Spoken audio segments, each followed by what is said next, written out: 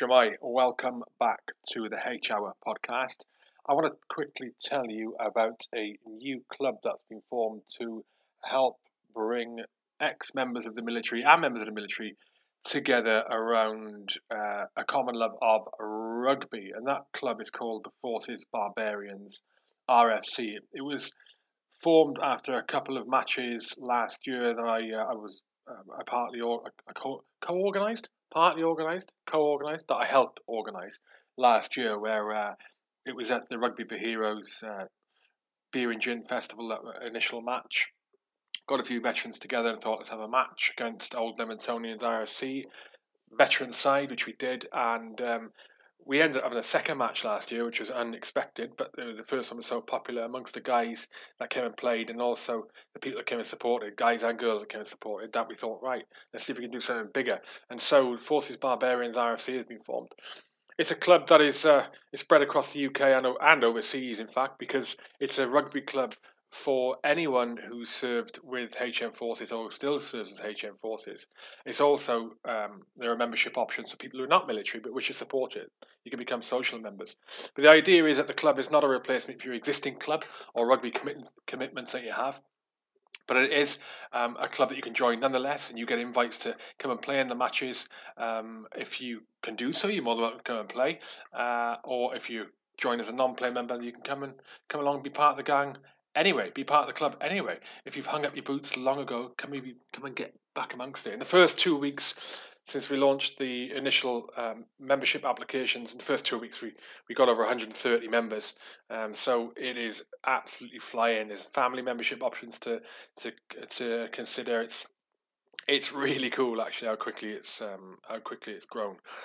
Obviously, COVID has put the kibosh on firm dates for our next fixture, but it is looking like September, October. So get across the foobars.co.uk to sign up and join the club, and not only come and be part of the rugby club, but it also has the aim of fundraising for military charities, and we do that by fundraising for Old Leamingtonians Rugby for Heroes. So Rugby for Heroes are one of the sponsors of this podcast. They're a not-for-profit organisation formed in the wake of the death of Private Joe Whittaker, who was sadly killed in operations in Afghanistan serving with the Parachute Regiment back in 2009.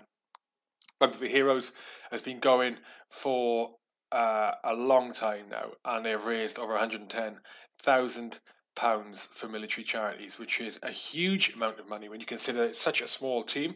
Rugby for Heroes, it's not a big team, it's a small team, and they put on one, maybe two events a year. They keep them high quality events, low frequency but high quality events, and like I said, just with that amount of events per year, they've raised over £110,000. Rugby for Heroes had events organised for this year, a beer and gin festival and two supper clubs.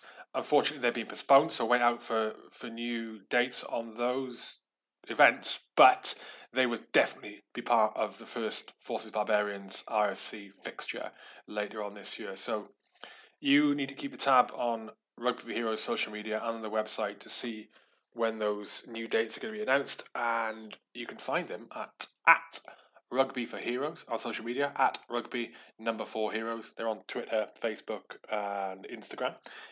Or if you're a websitey kind of person, you can go and visit them at the website, rugbyforheroes.org. That's rugby, FOR, heroes.org. Thank you to everybody at Rugby for Heroes for supporting the podcast and obviously for supporting the wider military community. Thank you very much. On to the podcast. My guest today is Alex Thompson. Alex Thompson used to serve in the US Navy.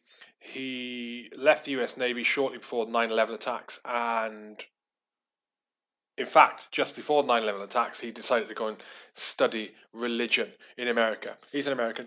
He decided to go and study religion. I don't know why I felt the need to say he's American, but I just said he's in the US Navy. Anyway, he went and studied religion. In the wake of the 9/11 attacks, he wanted to know what the heck has gone on. How could someone do this to us? So he ended up studying Islam. He lived in Yemen, studying under an imam out there. And I don't want to take the whole story away. This podcast is amazing. He ended up deploying to the Middle East as a civilian with the US military as a counterinsurgency advisor.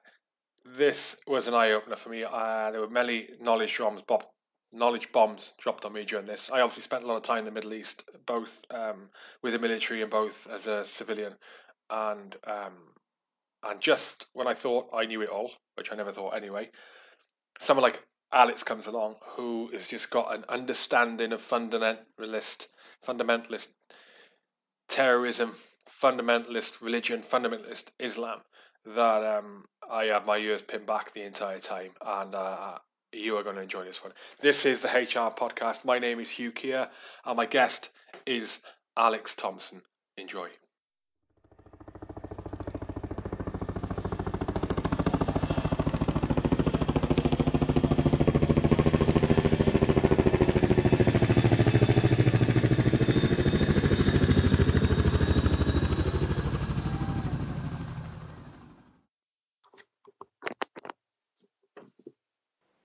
We're in. Alexis, pleasure. Alex, it's just Alex. Alexis. This is the thing. It's spelled weird.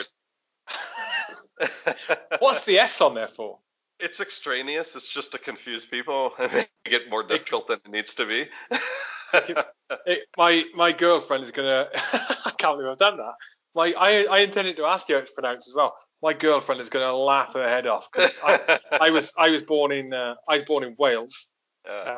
And although my parents aren't Welsh speakers, they're Scottish and Irish themselves.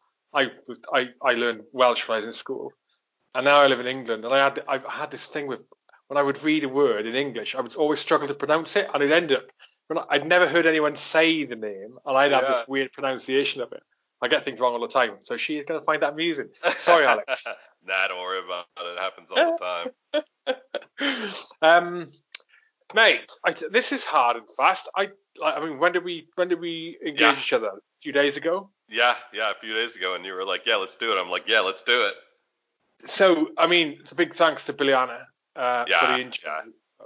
When she pointed me your way, I thought, and I finally got around to listening to the podcast you did on your website. I was like, flipping heck, we gotta get this guy on. So, for people who don't, I'm gonna just give a brief. In fact, it'll be super brief. My understanding is, and what I'd really like to talk to you about today is what was I think was your last role on operations, serving alongside the US military, and part of that role, if not all of that role, was as a specialist advisor, with the job of engaging and understanding and speaking with the local religious leaders, right, and influential people in Iraq, Afghan, and those theatres, right, with the aim of understanding and then be able to teach back to the US military the best way of going about their campaign, because you didn't think it was the right way to do things. Right, yeah, that's right. My ears are pinned back now. Yeah. Speak to me. Yeah, so, first off, let me just say, my name's Alex Thompson. I live in Kansas City, smack dab in the middle of the United States, in Missouri. I've been here about 5 years, but like you said, before that, I was a specialist in Islamic history, the religion, and Arabic. So I got out of the Navy in 2000.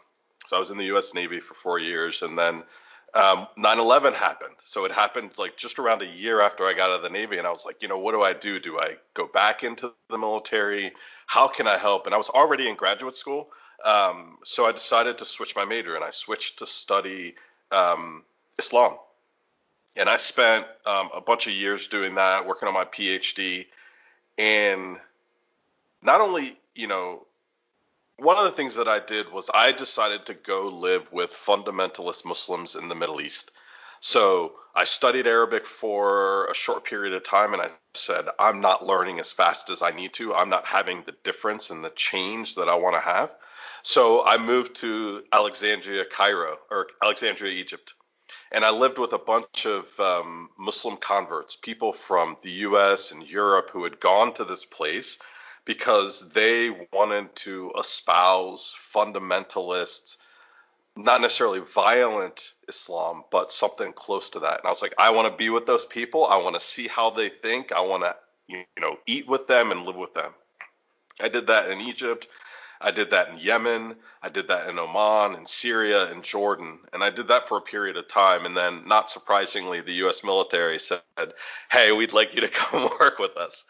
And so I went to Iraq, and based on my studies, I had been memorizing the Quran and religious law, things like fiqh and aqidah, the theology for Islam. So I was just deep into it, and it gave me an opportunity to be able to work with Marine Corps, Special Forces, U.S. Special Forces, and advise them on how religion impacted their environments. So that's what I did from 2008 to 2014.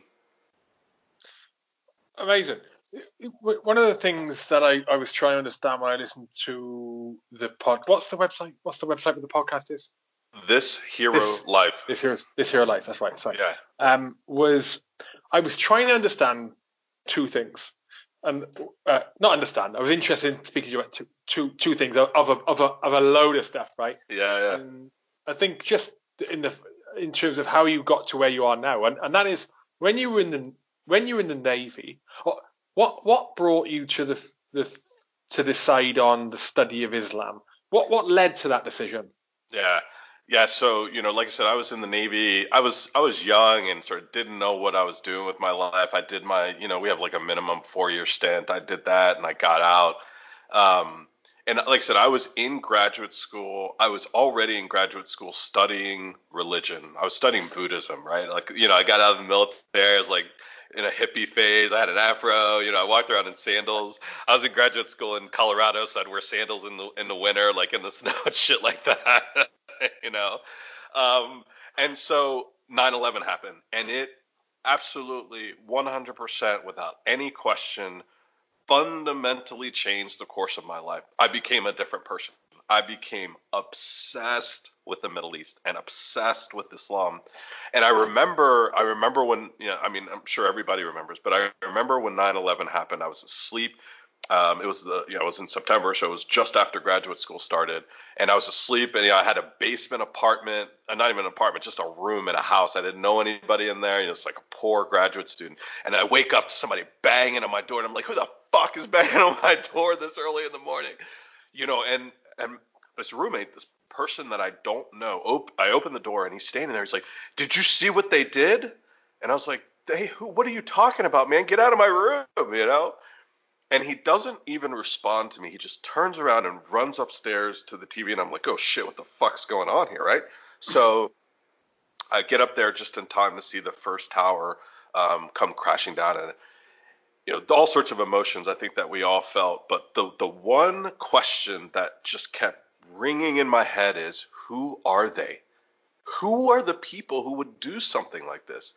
And that question motivated me for the next 13 years to figure out who they are and why they would do such a horrible thing.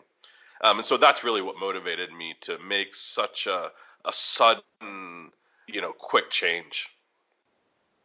Over those, to the balls to go and attempt to get close to people, the extremist fundamentalists, in Egypt and on the Arabian Peninsula. You went to Saudi as well, didn't you? No, I wasn't in Saudi. I was in Yemen. Yeah, Yemen. Sorry, yeah. Okay, yeah. Yemen, much safer place than Saudi. No, I'm joking. Oh. Yeah. I didn't realize Americans had sarcasm. I usually don't get sarcasm, but in this case, it seemed to work.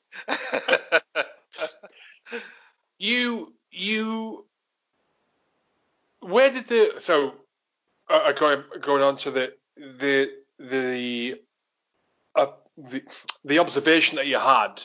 I'm assuming that would develop over a significant period of time, where the campaign, the war on terror, and in quotation marks, you came to a thought that it was the U.S. military, if not all of the militaries of the world that were involved, were going about it the wrong way. Yeah, so there's a lot of moments, right? But probably the most important moment was when I first landed in Iraq, and I was assigned to a regiment of Marines in Fallujah. So this would have been in 2008. So the U.S. Army had moved out of Fallujah and the U.S. Marine Corps had moved in. And when I landed at the regimental headquarters, I started meeting. So at this point, I was like, 2/3 of the way through my PhD program. By then, I was deep into, like I talked about, memorization of the Quran and just a deep understanding of the religion. And, part of the U.S. military standing orders was you're not allowed to interact with religious leaders and you're not allowed to go to the mosque. And I'd spent the past, 6-7 years, all of my time was with religious leaders and studying the religion. And I was sort of like scratching my head thinking like, how does this make any sense? Why, if we are in an environment and a culture where religion is central to everyday life, one of the key things about Islam is that there is no separation between religion and politics, right? In the idealized version of a Muslim reality, there is no separation between church and state, right? It doesn't even make sense. So it's like this does not sound right to me. And in a lot of ways, U.S. policy I said in a lot of ways. In some ways, U.S. policy recognized that, people like General Petraeus and General McChrystal really champion this counterinsurgency doctrine, right? Which says almost explicitly, we cannot win this war by killing enough terrorists. Right? You cannot kill enough bad guys to win this war. You have to establish stability. You have to establish normal patterns of life. And so in a lot of ways, I was frustrated and disappointed with how we were carrying out that policy. And I felt like I had a unique opportunity, someone who's like stupid, crazy patriotic, right? Really committed to the U.S., but also deeply entrenched in fundamentalist Muslim thinking. So it gave me an opportunity to first identify what I would say is a misunderstanding of the problem, and then to do something about it. And I was really lucky. I can't overstate how lucky I was to be in the right place to make the difference that I believed I could make. I find it really interesting. So I did 5 different tours in the Middle East, and I also, when I left the military, I went on the circuit, the security circuit, in Iraq for 4 years. Okay. And so I sort of, I for a layman, a Neanderthal, not Neanderthal, a layman, a novice, I understand, I've had a bit, I've had a bit more exposure to Islam culture than most, but much less than some. I mean, he's flipping it. Sure. Yourself and anyone else who did any more tours than I did with that experience. One of the roles I had in my last tour, which was in Afghanistan, was in an intelligence capacity. And I distinctly remember, a feeling towards, we were taking a bigger focus on hearts and minds. And we always have hearts and minds we always have had that in our minds. Sure. British anyway, since ever. I was in the military and I joined in 2000. And because it plays into part of what you're talking about, the Islamist side of things, you got to get the people on side. Now, since we've been talking in the last 10 minutes, and especially the last few minutes, you talk about Petraeus and McChrystal and that coin doctrine. I also can't understand why we wouldn't see, and even I didn't see at the time, that religion as another route into engaging the people. That's mental. Yeah. I'm trying to understand it, how it could be, how we could even just as conscious people there not realize it. Just for your awareness, I did a PhD in this sort of thing, so I tend to talk in like a lot of detail. So just cut me off and say, okay, that's enough of that, right? Go for it. I think that there's 2 primary reasons for it, and one is that in U.S. culture anyway, we have this expression about you don't talk about politics and religion at the dinner table, right? There's something about polite society where we think of religion as off limits. That's that's one part of it. It's just off limits for a number of reasons, which, we don't have to necessarily get into all those reasons. The effect of that is that even really smart, accomplished people have never developed the skills to talk objectively about religion. And so, you know, as we are socialized, human beings in general are socialized, we learn by practice, we're habituated into talking about certain things. Like we know, there's this sort of trend or theme. Like when guys are together, you talk about sports, you talk about girls, you talk about, like you sort of know how to act and what to talk about, especially when it's people you don't know. Those safe conversations and behaviors and ways of acting, those are things that we learn. And so anything that's outside of that becomes difficult. And I think one of the reasons why religion was such a big miss in the global war on terror is that it's just something that's been sort of sidelined in, like I said, certainly in American culture. And so that's the first part. The second part is a weird combination of the second thing, which is that we also have very clear concepts of what religion is. And probably for most people, peace, happiness, love, compassion, those sorts of things are central to what, quote unquote, we think about, quote unquote, religion.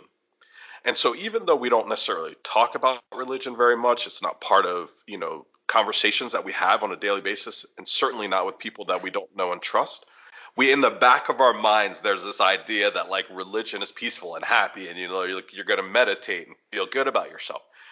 And terrorism is so fucking violent, right? And it creates such a clear enemy that it's this dichotomy, like this irreconcilable problem. Okay, we have religion, Islam, and then we have people blowing themselves up. It's like we can't put those together. So I think those two things are the reason why religion was such a big miss, or has been such a big miss, because we don't know how to talk about it. And even when we do talk about it, we talk about it in such pleasant terms that what we were experiencing didn't fit. I think people just didn't know how to talk about it.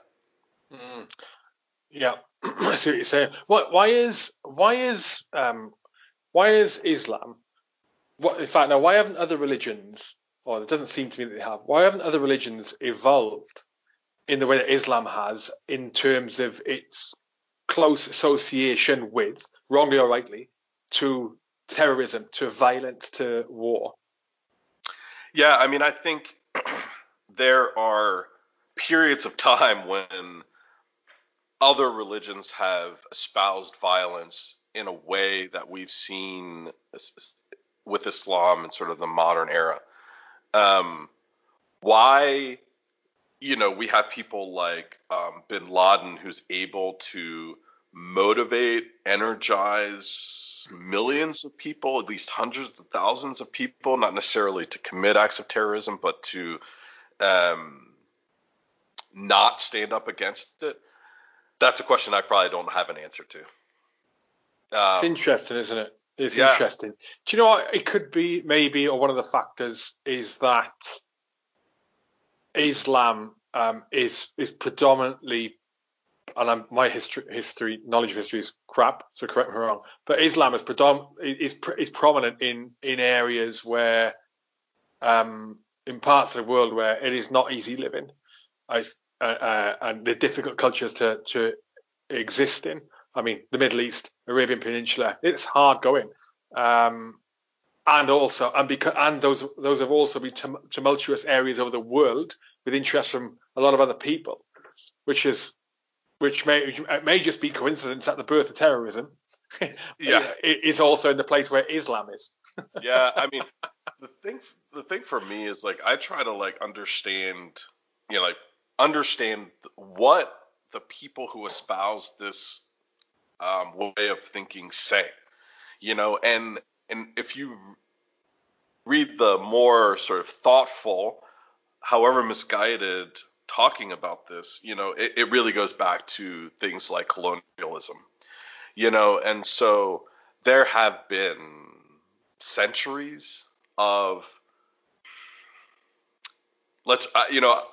there have been centuries of something like colonialism in the Middle East. The way that the area is partitioned out into countries, the mismatch of languages and cultures, etc., has created.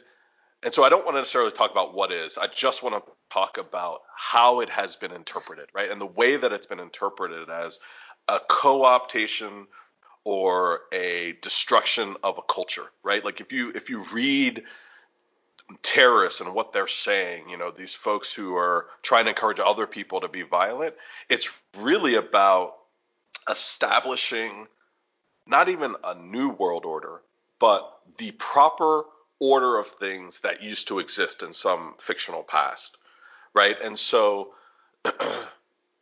I personally,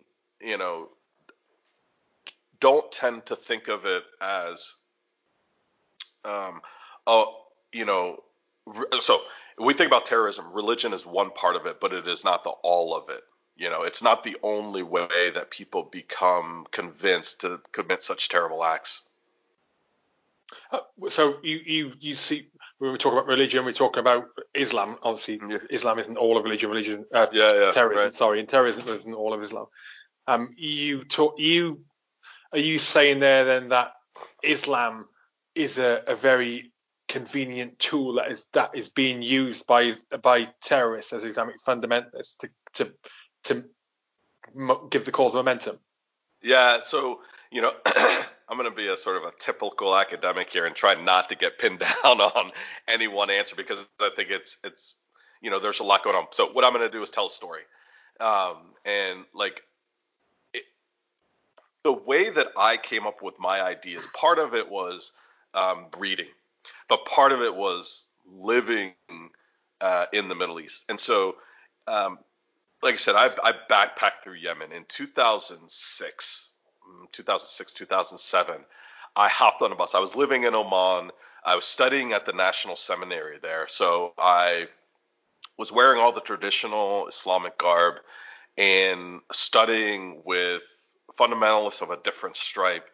And one day I was like, oh, I'm going to hop on a bus and I'm going to go to Yemen, right? I was like, I don't know anybody there. I have no idea what I'm going to do there, but I want to go to Yemen, And there are a lot of really powerful experiences, but one of them was I got stuck in the city called Seun. It's in the north of Yemen.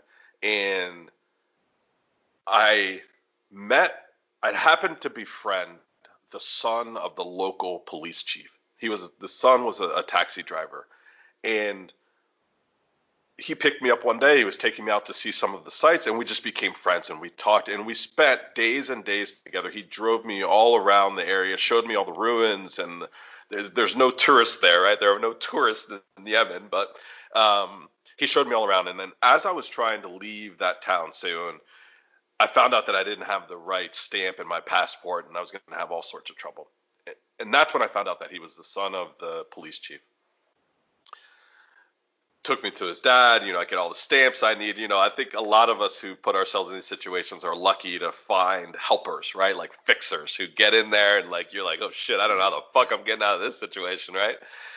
And so what the police chief does is he puts me on a bus which is typically reserved for locals, right? So I speak Arabic, I wear the traditional garb, I can have all sorts of conversations. He puts me on one of those buses. So what I don't know is that he radios ahead and tells all the checkpoints on the way from Seun to Sana'a, the capital of Yemen, that there's an American on the bus, on this local bus, right? So we're chugging along. I didn't know that, right? So we're chugging along. We get to this is the middle of the night, obviously. We're chugging along. We get to the first checkpoint, middle of fucking nowhere, Yemen. I've got no idea where I'm at. And, if you've been in these situations, there's only one thing that matters.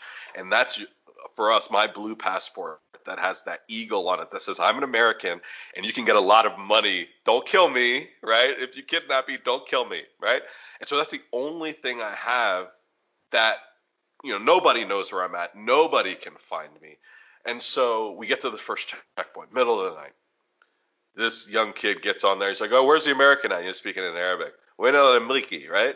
And so I sit there and I'm like, oh, fuck. And I don't say anything. I just sit there. And in my head, I'm having this ridiculous conversation, which is like, is he talking about me? Is me the American?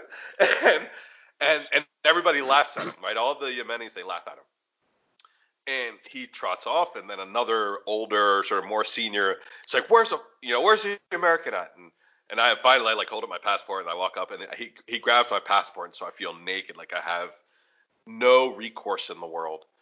And I'm standing there at the front of the bus, and I can just feel people, because nobody would have known that I was an American, right? I blend in. And so the police officer comes back, hands me my passport, and sort of like pissed off at me, sends me back to my seat. This sets everyone on the bus off. They are pissed that there's an American. They assume I'm from the CIA, right? And like within 15 minutes, I'm like, these motherfuckers are going to kill me. Like there's no two ways about it, right? So we ride along. They're just harassing me, giving me a hard time. Out of nowhere, one of the guys gets up and he sits down next to me and he's like, hey, what's your name? And he's talking too loud, right? And he's sitting next to me and he's got his, they carry a knife on their side, you know what I mean? And like he's going to fucking kill me. But what he's doing is he's trying to diffuse the situation by humanizing me, right? And he starts asking me, who are you? What's your name? Where are you from? What do you study? Why are you here, right? And gives me a chance to engage him as a human being. This is a long story to answer your question, but it's a good story. Keep going. But what happens is that the folks on the bus begin to, like I said, interact with me as a human being and not as a boogeyman for the United States, right? They start telling me about why they're on the bus, the fact that there are no jobs in Yemen, so they have to go to Kuwait or Qatar. They have to be away from their families. They can't get their diabetes medication. They hope that their sons will be able to afford to buy a house and we spend the next like 10 hours getting to know each other like people on buses, trains, and boats all over the world, as if you're going to see each other. And you sit down next to somebody on an airplane and you talk. And we did that. And the thing that I took away from that, one of the most important things, they talked about how they feel helpless against terrorists. That, they described how their country is a breeding ground for terrorists all over the world, and they feel like there's nothing they can do about it. And so you asked me, and a question that comes up, is what's the role of religion in terrorism? And it's a question that I tend to try to avoid unless I can be very precise.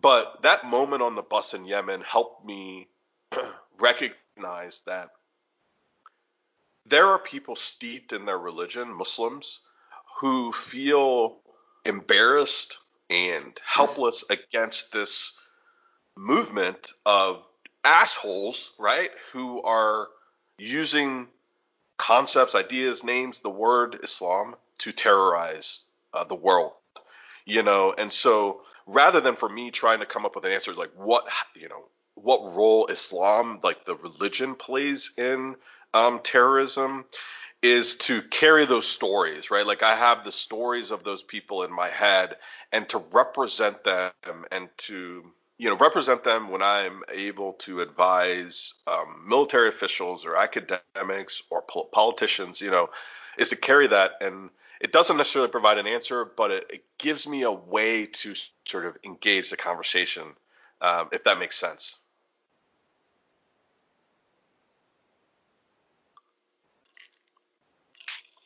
Can you hear me? Yeah, I got you back now. Even though I put my phone on Do Not Disturb, I had a phone call coming through. Yep. No, I wouldn't want to be on that bus at all. I've been around angry mobs of people of many religions, and it's even worse when you don't speak their language. Well, you spoke the language, but it's just.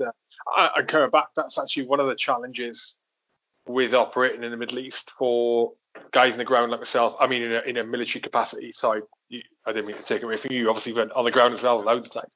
Yeah. Is the barrier? You've not only got there's a barrier before the culture barrier, and that's the language barrier.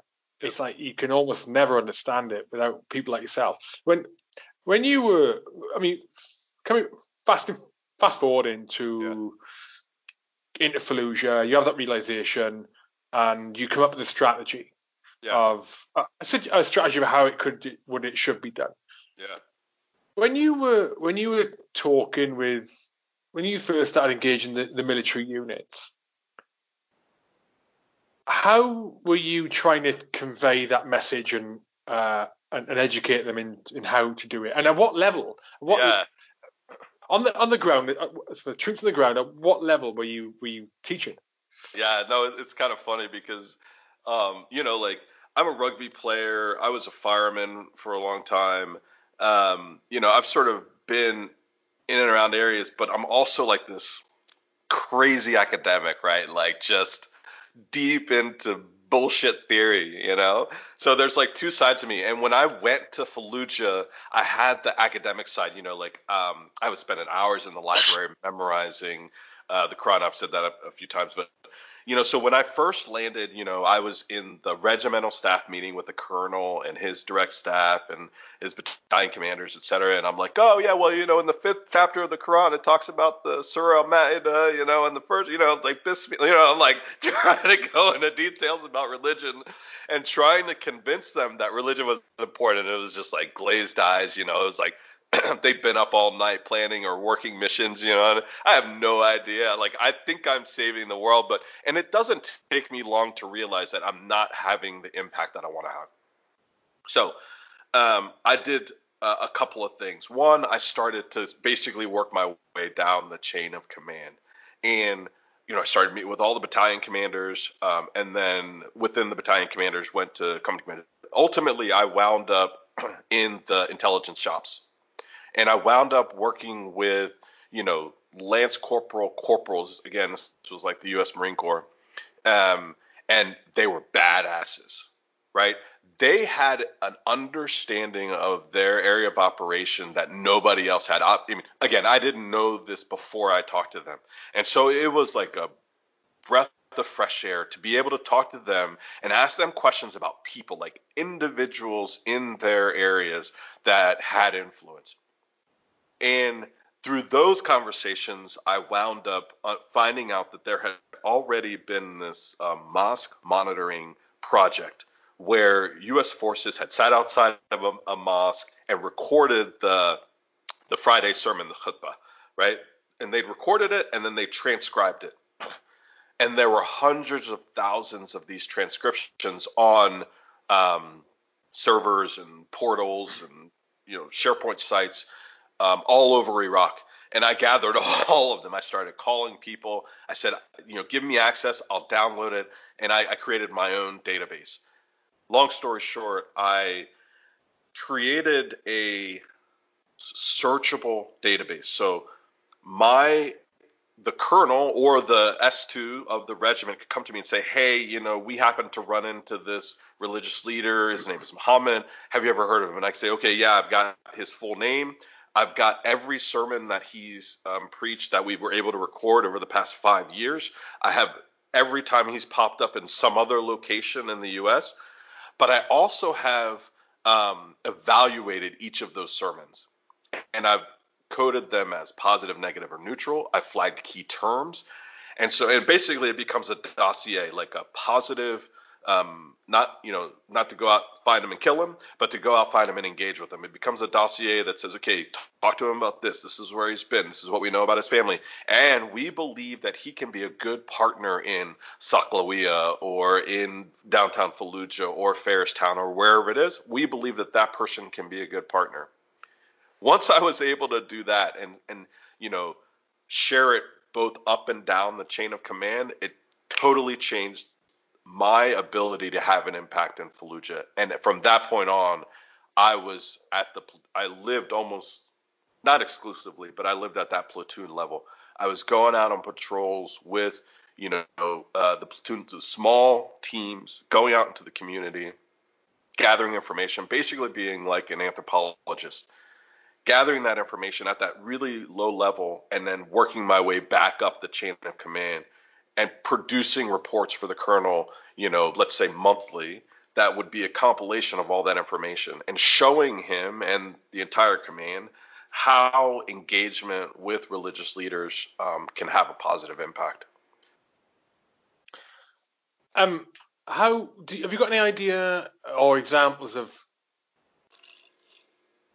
that platoon level and that like local leader level? How it can change things so much compared to your conventional coin ops? Yeah. So one of my favorite experiences, and if you've been based probably any airfield, certainly in a combat zone, but I was at Baghdad International, and I was low man on the totem pole, and I was sitting at BIOP probably for like 3 days, just sitting on the flight line. I got my bag, just sitting there, dusty, making my way from the flight line to the chow hall, to the shitters, and like back and forth. You get there, they're like, "Hey, we're ready for your flight." Oh shit, there's a colonel or a general that's here that needs to go for a flight, so you're screwed, right? So just sitting there for days, and it was late one night, and it's me and my team, and we're just waiting for this flight. And middle of the night, this gaggle of just dusty, crusty, salty Marines hops up. They like look over at us, they hop up, and then they start walking towards us. There's no reason for our, radar to go up because we're on a base, but like immediately everybody on my team, we'd like perk up and we usually go in that defensive mode, like what the hell's going on? Why are these guys coming at us? And they walk over to us, they're in their 20s, young kids, Marines, and they were like, "Hey, you're Mr. Thompson, aren't you?" I was like, "Yeah, why?" And they're like, "Yeah, we remember you." He's like, "You don't remember us, do you?" I was like, "No."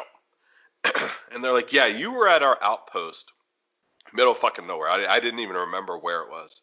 And they were like, "Yeah, you were talking about like gender roles in Islam and prayer and cultural attributes and all these words, right?" And I'm sitting here in the back of my head, I'm like, there's 20-year-olds talking about like gender, and they're not like gyrating, they're not like punching each other in the arm. You're like, they're serious, right?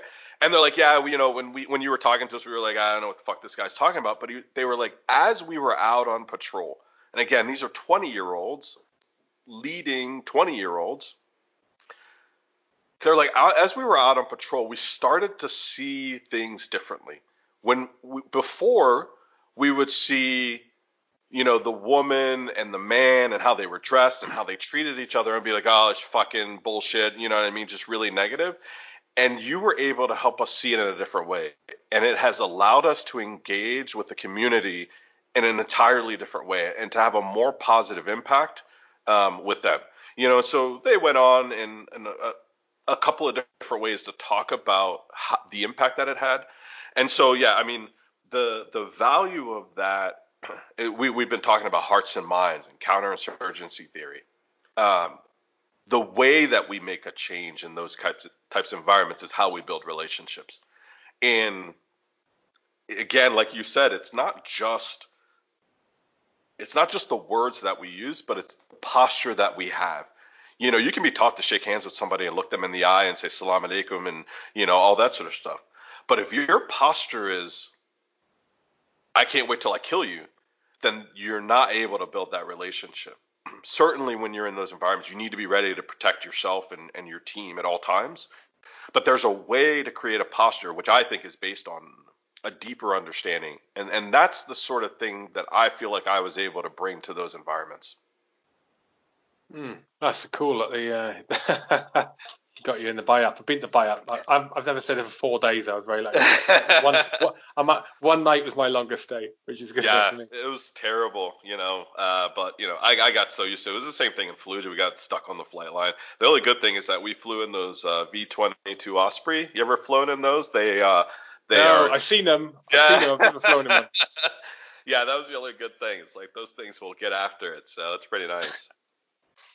Going back to when you were teaching those guys back at the platoon base, and specifically about the male-female perceived inequality, and especially in Islam, and again in quotation marks, oppression of women. Yeah. Tell me how can that be understood in a different? I can see how it can be accepted as normal within the society. Like anything with a different culture, different things, you go, "Whoa, that's crazy." But that's just normal to them, right? What is its role? What is that role within Islam? How did it come about?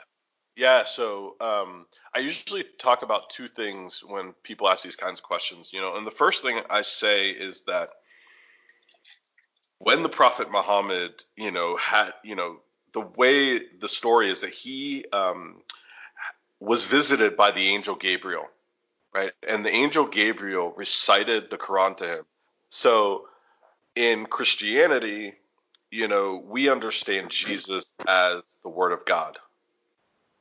In Islam, the Quran is the actual, literal, perfect Word of God. So in Christianity, it's possible to have different translations of the Bible. You're sort of like, oh, I think it means this, I think it means that.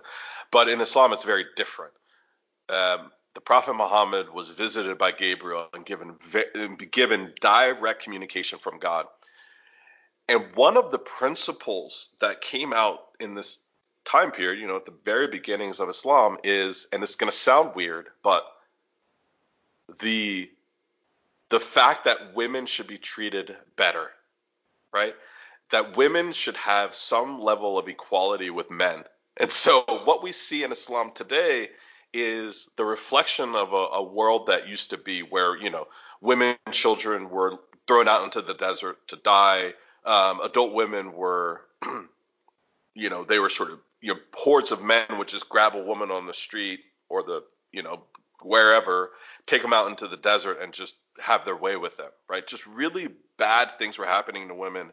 And so the message from God to the Prophet Muhammad, as the story goes, is how do we treat women better? How do we give them a higher status in society? One of the ways to do that is to cover them up as a way of them being a prize that should be cherished, right? And so in the 6th century, that was a step forward, right? It was a way for women to have a better status in life. Obviously, that is not the case in, the 21st century. Holy shit. Yeah. Okay. Yeah. So, that's where it comes from and why it came about. Again, I'm generally reluctant to talk about whether any religion should or how it should implement what it believes to be the genuine source of its beliefs. But we can obviously say that there are religious leaders within Islam who have different opinions about how women should be treated and what they should wear. Go ahead. No, sorry. So, God, this is fascinating. One of the things in my naivety, one of the things when I was younger, my parents are both Roman Catholic. I was born Roman Catholic. Yeah, I'm not religious. Yeah. My dad is no longer religious. My mum is, but she's not sort of practicing. Like I said, Irish and Scottish. One of the, I remember getting into discussion with, this is the early days of Twitter. It must have been like 08, 09, something like that. And it was at a point in England where the English church, and I might be bastardizing recollecting this, but they had decided to allow same-sex marriage, or they were considering it, or something. It was in, and there was someone came on Twitter, a person I knew, and said, "This is amazing." Da, da, da, da. And to me, I thought, that's bullshit. And not because I'm homophobic, not because I don't think that, and you can do what you want and marry whoever you want, love whoever you want, right? But because I thought, I was horrified that this religion that everyone believes in, as in Christianity, or whichever denomination talking about Christianity, that I felt like they were being forced into accepting something which was not what God said, right? Now, down the line, I realised after conversation with people more intelligent than me around religion, the Bible, exactly like you said, the Bible is a hodgepodge of Chinese hearsay about stories that happened a long, long, long time ago. So it's not the word of God. So when I think back to that argument I had, I was just an idiot. God, it's not the word of God. It's great, but putting that into perspective, what you're talking about here is perhaps it's one of the reasons why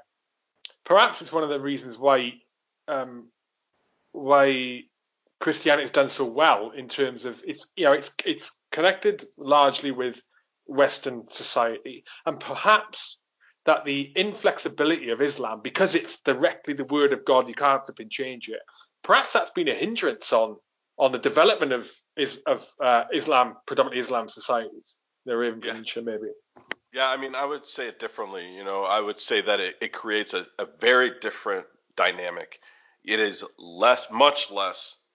I mean, it's significantly more difficult to um, to change what's considered to be the core of the religion. Um, I don't want to give the impression, however, that Islam itself is somehow, uh, you know, like I said before, the stories that exist inside of me are part of who I am. And I've spent so much time living with Muslims that I love and care about. And I've experienced parts of the culture have that continue to be an important part of who I am as a person, right? And so even though, I'm Roman Catholic and I don't identify in any way with being Muslim, I don't want to dishonor the experiences, the people, the concepts, etc., that have had such an important, profound experience for me. It puts me in a difficult situation, and I'll tell another story. So when I was I was in graduate school at the University of Chicago, and I just kept getting really frustrated. I'm like this really impatient person. Once I identify what the mission is, I want to go and I want to do it and I want to win, right? And I'm in graduate school, and people are like, oh yeah, I'll take 10 years to get my PhD in. I'll take 8 years to learn Arabic, and I'm like, no, this is fucking bullshit. Like I need to win. And so I met someone, and they were like, come live with me in Alexandria in Egypt, right? And I said, okay. And I put myself through something like a medieval training regimen.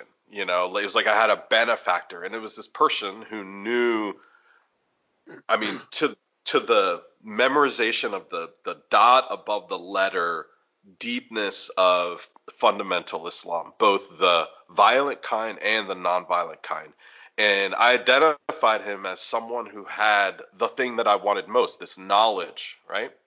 And so I went to live with him, and I don't know why I did this, but he like treated me like I was a kid, right? I'd show up at his house at like 8 a.m.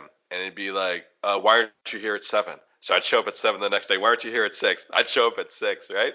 And every day I'd show up, and we would study and memorize the Quran and memorize these religious law. And 5 days later, he would make me recite the thing that I learned a week before, and when I didn't get it, he would yell at me, and we would eat all our meals together. I would buy food for his wife and kid. You know what I mean? Like, I poured everything into him. I mean, it was Egypt. It wasn't really expensive, but I poured everything into him and helping him and his family because he was helping me become this person, this expert that I wanted to become. And I did that for a number of months. And afterwards, I realized that I was able to, when I went back to school and people would say, well, the fundamentalist this, the terrorist this, Islam that. And I'd be like, well, actually in the 13th century, if you read this book, it says here, and I'd like recite part of the book. But also in the 18th century, like this part of the Quran, and I didn't know this transformation had happened, right? And it dawned on me when I got back to Chicago, and the reason I'm telling this story is because I started to say to you, it puts me in an uncomfortable situation. It puts me in an uncomfortable situation to be, if for shorthand, I'll say a patriot and to know deeply about Islam. And so when I came back from Alexandria, Egypt, and I could talk about 13th century and recite off the top of my head, that's when I first had that feeling of discomfort. I was like, there's a fundamentalist Muslim living inside of me. The person that I hate, not the fundamentalist, the terrorist, right? I was like, the people that I'm trying to dismantle, right? And take away all power that they have, some part of that exists inside of me. Like when I'm reading about why they do things, or I read their pamphlets or their websites, like I can finish the quotation, and that's fucking uncomfortable, you know. And so I had that experience, and then I went to Oman not long after that, and I started to, you know, one of the principles that I worked on is I never lied about who I was. I never, you know, even when I was in Egypt, you know, I'm Roman Catholic as well. I went to mass, I was found a church, and I never lied about who I was, even when I was on that bus in Yemen. But when I was in Oman, again, I met someone who helped me, right? And they were like, if you want to learn Islam, then you're going to wear what we wear. You're going to the mosque with us. I fasted Ramadan, you know, and at the end of that experience, I was like, not only is there this fundamentalist in my head, like I look like one now, like, and I know how to, it's not just that I can talk about it, like I know how to pray, and I know, you know, like I said, I fasted Ramadan, and in those moments, like when you, like for me, when I fasted Ramadan, I spent all my time, like I stopped listening to music in this period of my life, and I would only listen to recitations of the Quran or something from the religion. Um, you know, I had experiences where I was like, I get it. You know, you listen to this beautiful passage from the Quran, and you know the references, and you have the imagery, and it's like, shit, that is fucking beautiful, you know, or that does make me feel good. And so, you know, we're talking about, you know, what is the role of Islam, and how has it developed over time? And there obviously is a lot of reason, especially in the line of work that you and I have been in, to be critical and to be um, on guard. At the same time, inside of me, I have this experience of Islam, which I don't know. It gives me something else. I don't know how to characterize it, but it gives me something else. Is the perpetuation of that fundamentalist terrorism associated with Islam? Is the perpetuation of that partly? And again, I think you just being, you don't want to. I think you probably doing what I don't want to do is give an indication that Islam's the bad thing. Yeah. I understand. So I try. It's hard these days unless you give things any depth of thought or have any rational head to think. I mean, ignore Islam. You know, to think anyone's. If you think, I don't know. I guess let's all Italians. You think, yeah, right, all Italians are slimy. Right, all Italians are slimy, and all the men, they only get you women. It's the same. You can't think all of Islam are terrorists. I understand what you're doing, but just do you think that the perpetuation of fundamentalist terrorism to do with Islam is partly due to the inflexibility of the Quran and the way it is? I think the way I would say it is that it provides a platform. So you cannot change the Quran. That is not an option. The reason I ask is because if it is, then oh man, it's a hard battle to get rid of that fundamentalism.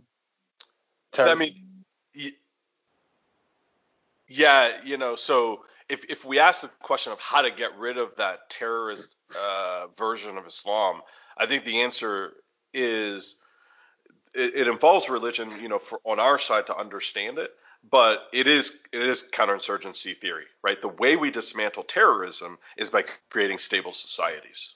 Religion is it can be part of a stable society, but the reason people put their heads down when it comes to terrorists and supporting terrorists is a lesson I learned on that bus in Yemen and all over the place. And that is because people are afraid, or they have no power, or they have no recourse. And so when we talk about hearts and minds, the reason we talk about that is because, you know, and again, this is like straight out of the counterinsurgency book, you cannot kill enough terrorists to kill terrorism.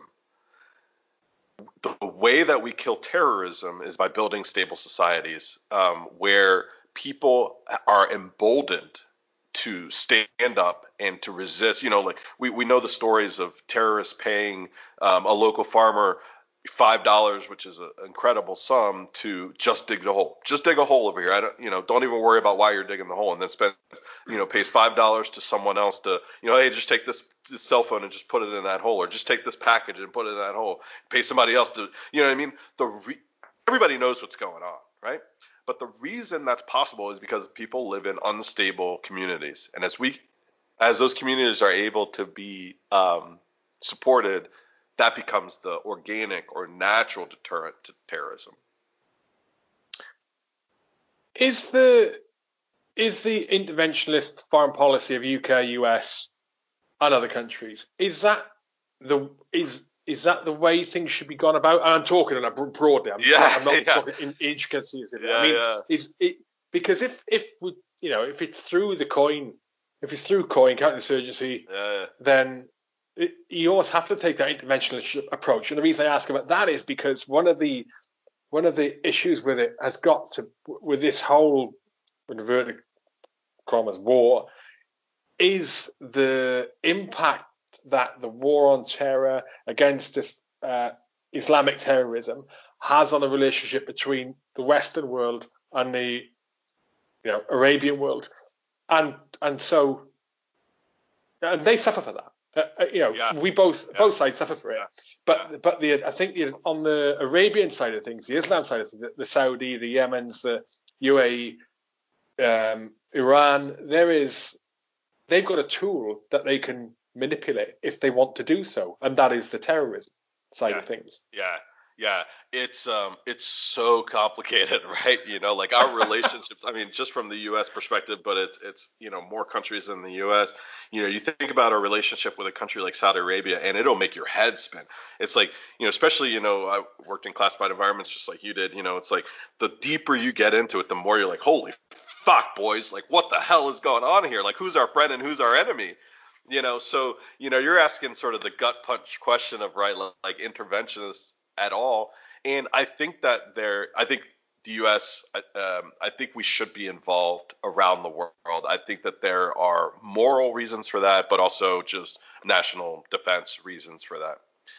I just think we should go about it differently, right? I think that, there's this idealist and pragmatic perspective on international relations. And I think in the U.S., we tend towards the idealist perspective too much. We say things like, which I said, I can fix the Middle East. We have various presidents who come and say, I have these principles and morals, and I'm going to impose it. I'm going to use the might of the United States to do that. That idealism, sort of optimism, runs smack dab into the face of reality, and then that tends to cause all sorts of reactions, and we just pendulum swing back and forth. So yes, I think we should be involved around the world. I just think we should be more pragmatic about it, and that means reassessing the kinds of relationships we have with specific countries. Yeah, I mean, our idea of idealism and what we think is good for them is completely.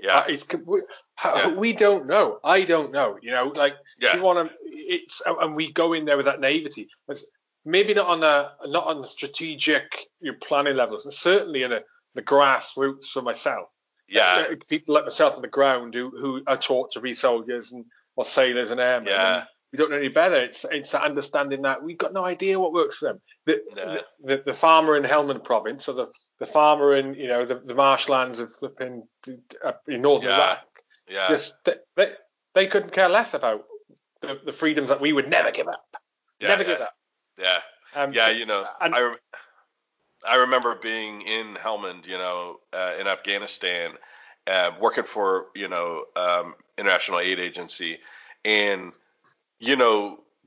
my counterparts there were like, oh yeah, we just need to spend the money. I was like, but what are you spending the money on? They're like, well, just whatever. We're gonna put in like brand new future age air conditioning units. Like, what are you talking about? That's not that. There's no long term value there. Yeah, we just got to spend the money. And you're like, again, like you said, at the strategic level, building stable communities, engaging with the local population, you're like, got it, right? That all makes sense. But on the ground level, like dealing with Afghans one-on-one, things get lost. And that to me is what needs to be solved, right?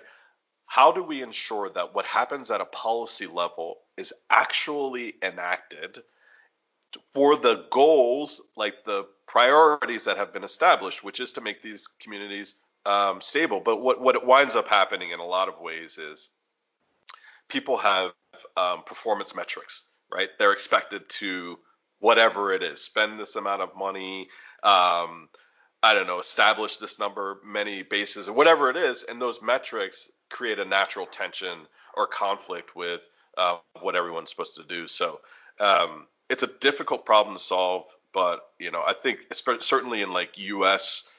Foreign policy, we tend to be more optimistic and more self-assured than we should. And so again, when I went to Fallujah, it was good intentions for the U.S. military to say, okay, we're not going to interact with religious leaders. The intentions were good. There was some theory or some idea somewhere that said, yeah, we don't know anything about this, so let's not piss anybody off. We don't want to cause any trouble.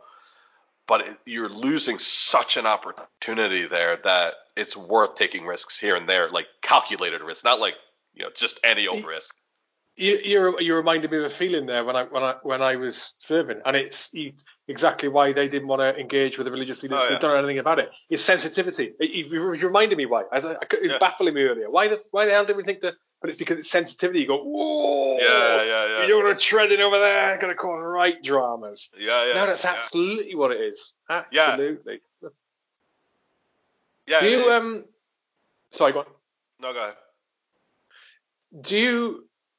In the book, do you touch on that sort of the policy side of things, the strategy side of things? Yeah. So my book, the title of my book is called "I'll Go," right? And it's really it's a story of someone who doesn't know that he's like really mission oriented. And I find these opportunities all throughout my life where someone says, hey, we need you to go to the worst place in the world. And I'm like, yeah, I'll go there. I'll go do that. I don't care. Right. And so there are a few instances. So I worked for General Petraeus, and I worked with General McChrystal. I worked at Central Command, a U.S. Central Command in Tampa. So there are parts of the book where I talk about how strategy is formulated. And then, when I'm deployed, I talk about how we implement that strategy. But it's not a strategy book. It's more along the lines of a story about my life and about the experiences that I had and how I put them together. Like I said, some interesting cameos and snippets about strategy policy, but it's not the primary theme of it. During your time when you were embedded in Islam, learning the ropes, shall we say, how much of a challenge was it to maintain a grip on your own faith? Yeah, I was just talking about that yesterday with one of my friends, and he was surprised that I was honest about who I was always, and that I never lied about being Roman Catholic or about being American, even though, there were times where I could have fit in and it probably would have made my life a lot easier. I think my faith in particular, right, was what helped keep me grounded. So I was constantly, before I was, an advisor to the military, I was always by myself, and I was always exposed in some way. And usually the people I was with did not like me or hated me, right? They were these fundamentalist types who were like, you're a non-Muslim and I could rightfully kill you, right? So I think going to mass when I was in the Middle East was a way for me to be literally like a sanctuary, right? Somewhere that, I know the words, like I know the Quran and I can recite it, but even though, like I said, I had this experience of deep appreciation, it still wasn't coming from who I am. It's like reading a good book or watching a good movie. You can really appreciate it, and maybe people memorize lines from a movie, but there was still a depth there that wasn't from my soul, I guess. So being able to do that, I think, helped keep me sane. I think about, it makes me think about how difficult it would be for someone who goes completely undercover. At least for me, I had that outlet and that release and that honesty that kept me. I mean, I still, in my head, I still got fucked up after, doing this for so long, and I was like in a really bad headspace afterwards. But I think it allowed me to do it for as long as I did without going insane. Was the challenge of that, with that headspace challenge, that down to that conflict you had with understanding and being so knowledgeable of Islam compared to being, as you said, a patriot, Roman Catholic, Western society? Was it that, or was there other things compounding it? I think there's probably two big things. One is, I essentially put my life on hold for 13 years. I wasn't having relationships. I barely saw my family and friends. I spent a lot of time around people who didn't like me. That's one side of it. The second side of it is, like everyone, I've experienced a number of traumatic experiences, right? And so because I was so mission focused, I never took the time to process either side of that, right? Like the traumatic experiences or the fact that I put my life on hold or was disconnected from everything I'd known about life up until that point. And so that created an unavoidable, probably anybody who knew me, predictable sort of crash in who I was for some time. What did you? I know you came back and you basically been to get me out of here. I'm thinking about the other podcast. What after that position you had in the States doing military advisory position? What did you do after that? What did you do now? Yeah, what's keeping you sane? What's your mission, Alex? What's your mission? Yeah. So in 2014,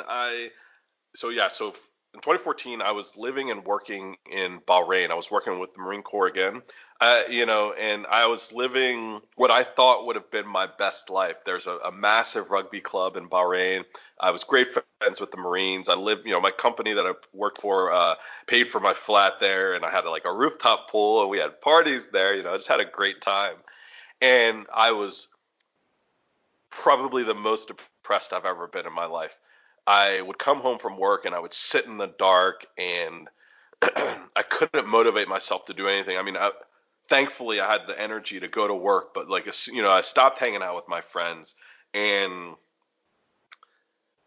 it was nothingness. There weren't, some people suffer from flashbacks or memories or sounds, and there was just nothing. It's hard to explain just this emptiness, right? Where like I said, I've been so mission focused for so long, and like in that emptiness, in that darkness, there was just this small voice that said, "Go home." And I don't know if you're anything like me, but my internal voice is like a drill sergeant, right? Like, I go on like 20, 30 mile bike rides and like, mile like 15, there's a voice in my head. You better get after it. Like you're not tired. Let's go. Keep, that's the voice normally in my head when I'm facing a challenge and, I need to get through it. But in that moment, it hit me so hard because it was a quiet, reassuring voice that said, "Go home." And I didn't wrestle. I didn't struggle with it. I packed up my stuff and I went back to DC. And I made 3 commitments to myself. But the most important commitment was that I would settle down, right? And over the next few months, I met my partner. And it was the first time I genuinely, truly fell in love, and probably the first time that I did something for myself. I don't know when it started, but certainly since 9/11, everything I did was for the mission. This mission of fixing U.S. Middle East policy. And so I met my partner. He grew up just outside of Kansas City, and I was like, fuck it. Like I had my, security clearances and I had my PhD in hand. I could have gone, there's all sorts of other things that I could have gone off to do. And I said, fuck everything. I need to do something for myself. And so I moved out to Kansas City from Washington, D.C. And if you don't know, Kansas City is not a bustling metropolis. It's not one of the biggest cities in the U.S. But my mission in life now um, is to become that Alex that that I dream about. So there's an Alex who went out and did everything when it comes to the Middle East, right? But there's also an Alex who's been separated, and sort of disconnected from everyday life.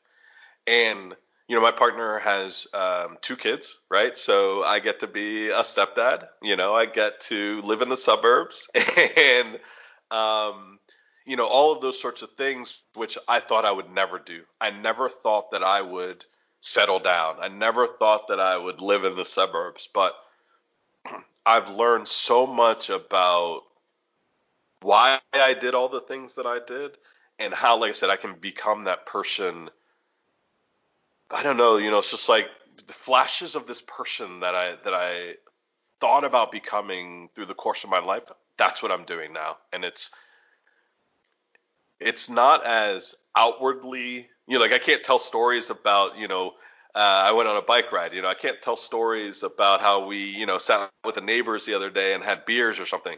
I got to tell stories about being on the bus in Yemen and being in Fallujah and being in Helmand. And so it's a different kind of adventure. It's not for other people, honestly. It's just not for other people. It's for me. I understand it. Yeah, I that feeling of nothingness, I experienced it first when I came back from my first tour of Afghan, and it was on my R&R, and it literally first day back, I literally landed that day, sat at a bar, and very strange feeling and very difficult to explain. Yeah. And just listen to you then, I think the way I explain it, there was nothing I was seeing or hearing or doing that was stimulating. Nothing. Yeah. While I sat there, I just had there was I had nothing. There was no feeling. There was no feeling whatsoever. It was it's hard to explain. Nothing there. It wasn't that I was sad. It wasn't that I was missing anything. It was just nothing. Absolutely nothing there. And when, I don't know if it's the same for you, but the only time I had feeling was if I was on operations, or if I was with military mates at home, or if I was drinking. Outside of that, zero. And one of the big ways that impacted me was decision making, because I had nothing in me to base on just basic decision making at home. Normal, give me a military decision, easy. Right. Because I didn't care. I couldn't just commit to anything. I couldn't make a decision on anything because I didn't care. Very, very strange feeling. Yeah, and hearing you, I've never heard anyone else say about it before. You're the first person to mention it. Wow. I'm sure that many, many people experience it. And I think that's the value. In my book, I write about a lot of things that I don't talk about. I write about people that I never talk about, experiences that I've never talked about. And the only reason, I wrote through the tears was things like this, right? Because there are people out there who have experiences that they don't know how to put words to. And I suffered. There was a time when there was nothingness, and then there was a time when I couldn't control my emotions. I would be out with my friends or by myself, and I would just become overwhelmed. But again, there was nothing that I saw or heard that caused me to lose control of my emotions. It just happened, and I had to spend the years, I call it, the wild animal, right? Like I had to spend years understanding, first I didn't see that wild animal until it was on top of me and I was crumpled up in an emotional mess, right? And I had to spend years, okay, well, it's 5 meters away, it's 10 meters away, and now it's like I can see when it's coming, and have all sorts of techniques or whatever to deal with it, but we have to take care of each other, and we have to be bold about sharing our experiences so that others don't get lost in it, Hey, that's why I started the podcast. You spoke it like a true prodigy. Absolutely. But I think we'll wrap it up at this point. Absolutely. But listen, Alex, I would love to have you on again, mate. And it'd be really interesting to talk about that mental journey side of things. You said a lot of things there resonate with me. If they resonate with me, then they resonate with a lot of my listeners, a lot of my viewers. Yeah. And I absolutely agree. For those people who are willing to go to that little bit of discomfort to talk about their experiences as people come out the other side in order to help others get through their battle, then I think if we're willing to, we should. And especially if we're fortunate to have people who want to listen to us. Yeah. So let's do it again, mate. Yeah, definitely. I'm definitely in. Your book is out end of July. Yeah. Yep. Can I assume you're going to be putting a link to it on your website? I will. Yep. And my website is thisherolife.com. Thisherolife.com. I'll put a link to that in the blurb of this on my website. And when the book gets released, in fact, let me know if this one's getting released, and I'll share it when it comes out as well. Yeah, definitely. That's after I get the first copy. I'll buy the first copy. Copy. For sure. Yeah, I'd love it. Is there anything else, mate? You wanna touch on? No, thanks a lot for having me. I've listened to some of your podcasts, and like you said, it's really important. There are way too many veterans or people who've been in these environments who are lost and feel alone. We have to stand up and be willing to shoulder the burden. Like you said, not everybody can talk about what they've experienced, but if we can, then we should. And I just think that's really important. So I'm really thankful that you do this podcast, and I'm glad, we got to talk. So thanks a lot. Yeah, it's good, mate. In fact, one more thing. I forgot you're a rugby player. Yeah. And I've just set up a veterans rugby club in the UK called Forces Barbarians, RSC. Oh, nice. We're looking at going to DC for a tour, actually. You should have moved. Well, I'll send you the link. Yeah, well, my club is still there, so I'll get you connected with them. What's the club? Western Suburbs Rugby. Oh, mate. I'll drop you a message after this. Speaking of. Yeah, definitely. And I'm going to be out there in August, and I'll see the guys. So I'll be able to. And I talk to them all the time. So we'll chat after this, and we'll figure it out. Right. It's been awesome, Alex. Thanks a lot, buddy. Yeah, thanks so much. I appreciate it. See you soon. Have a good one. Bye.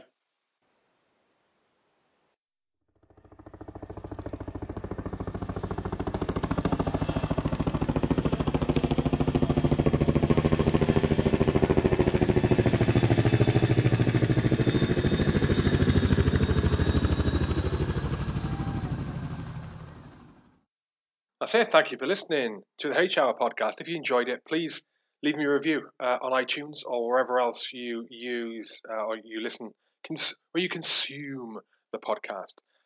If you listen to it, but you actually prefer to watch stuff, well, sometimes you watch stuff, sometimes you listen to stuff. We're also on YouTube, so just search for H Hour podcast on YouTube. You can also, if you like what I'm doing, you can support me with the H Hour podcast and with my other podcast series. The other one is called Leading Minds, which will be released on the 1st of August. 1st of August this year.